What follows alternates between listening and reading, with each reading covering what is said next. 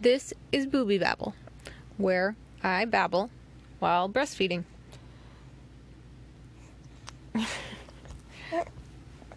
Sometimes you're going to hear noises like that. Today I was talking to one of my best friends, and she told me that I was her soulmate. But then she realized that she didn't mean it like the stereotypical way that people mean soulmates. And it meant a lot to me, and I really liked the definition of soulmate. The fact that it's not about necessarily the one person you meet romantically that fulfills every need in your life, but that you can have multiple soulmates in the sense of that, like, her and I are just friends, that we don't have a romantic or sexual relationship at all. But the first time we met in person, there was very much this sort of connection that was there. Now, we also had a connection prior to that through text message, which also was instant, and we immediately were texting each other every day. So it's just a unique relationship in general. But that also got me talking to her about how when I met my husband, and if there was sort of any emotional signs that he was my soulmate, quote, quote, in more of the stereotypical sense. And I think our intuition gives us flags, I guess, and, like, tells us when there's important people around. Even if it's in a way we don't necessarily understand. Like, for example, being jealous of someone like, I was jealous because someone was flirting with my current husband, but at the time we were not dating. We barely knew each other. It was the first time I'd ever met him. So there was no reason for me to be jealous. Like, there was nothing about that situation I should have been jealous of.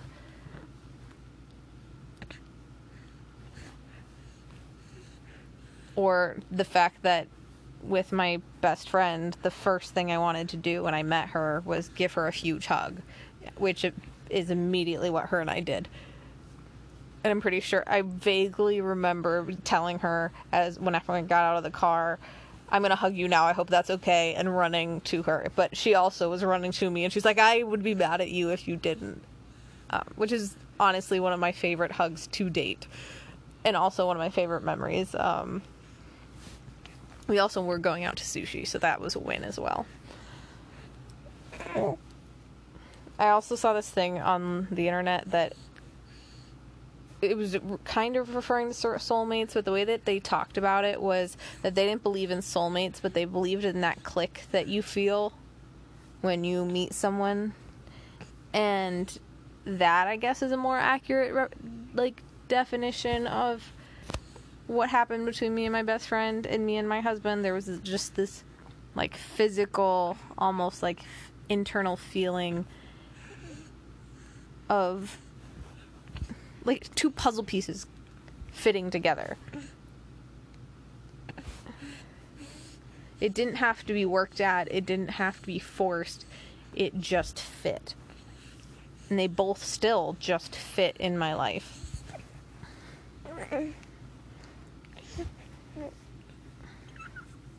And I think it's something, too, that distance doesn't ruin, at least when it comes to the friendship one.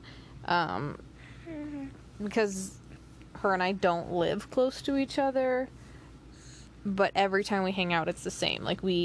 It's like nothing's changed, which is one of the most valuable things in a friendship, at least to me. Even with life changing, even with now that I have a baby, anytime we, pick up talking, it's exactly how it was and how it's always been between us. I think another way that it can happen with animals too. You hear about this a lot in the rescue community, where people are like, oh, I met this dog or cat and I just knew. I haven't heard it as much with cats, but I'm a dog person, so I read a lot more dog stories. Whereas they see this dog and they just knew. I'm trying to think of Brianna Madia on Instagram. She lives in a van named Bertha. She has 2 dogs named Dagwood and Bucket. And when she was telling the story about Dagwood, it was like a soulmate story, at least in my opinion, where she saw Dagwood and she was just drawn, and they went back, but he had gotten adopted.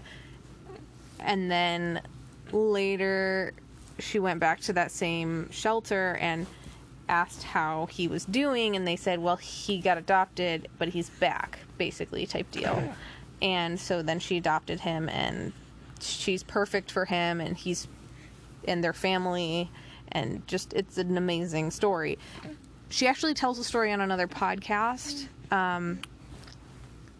called Trail Dogs, I think. I'll try to put the link in the notes.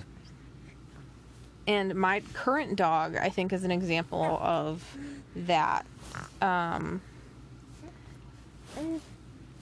Where I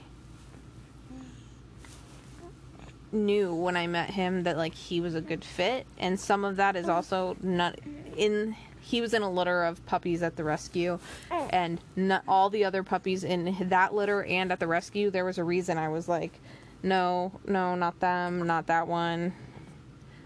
His sister, who was a lot like him, her eyes were a little bit droopy, which normally wouldn't be a big deal, but for some reason I just was like, I don't know, like, it put me off. And his confidence when we were interacting with him, which is funny now because we have had to build him up a lot since we first got him.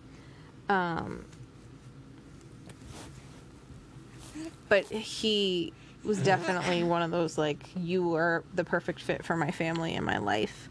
There was that click with him. So he's one of my dog soulmates. I believe you can also have more than one. So I believe that just because he is my dog soulmate doesn't mean I can't have another one, and that another dog can't come into my life and fit into my life just like that puzzle piece, just like he did.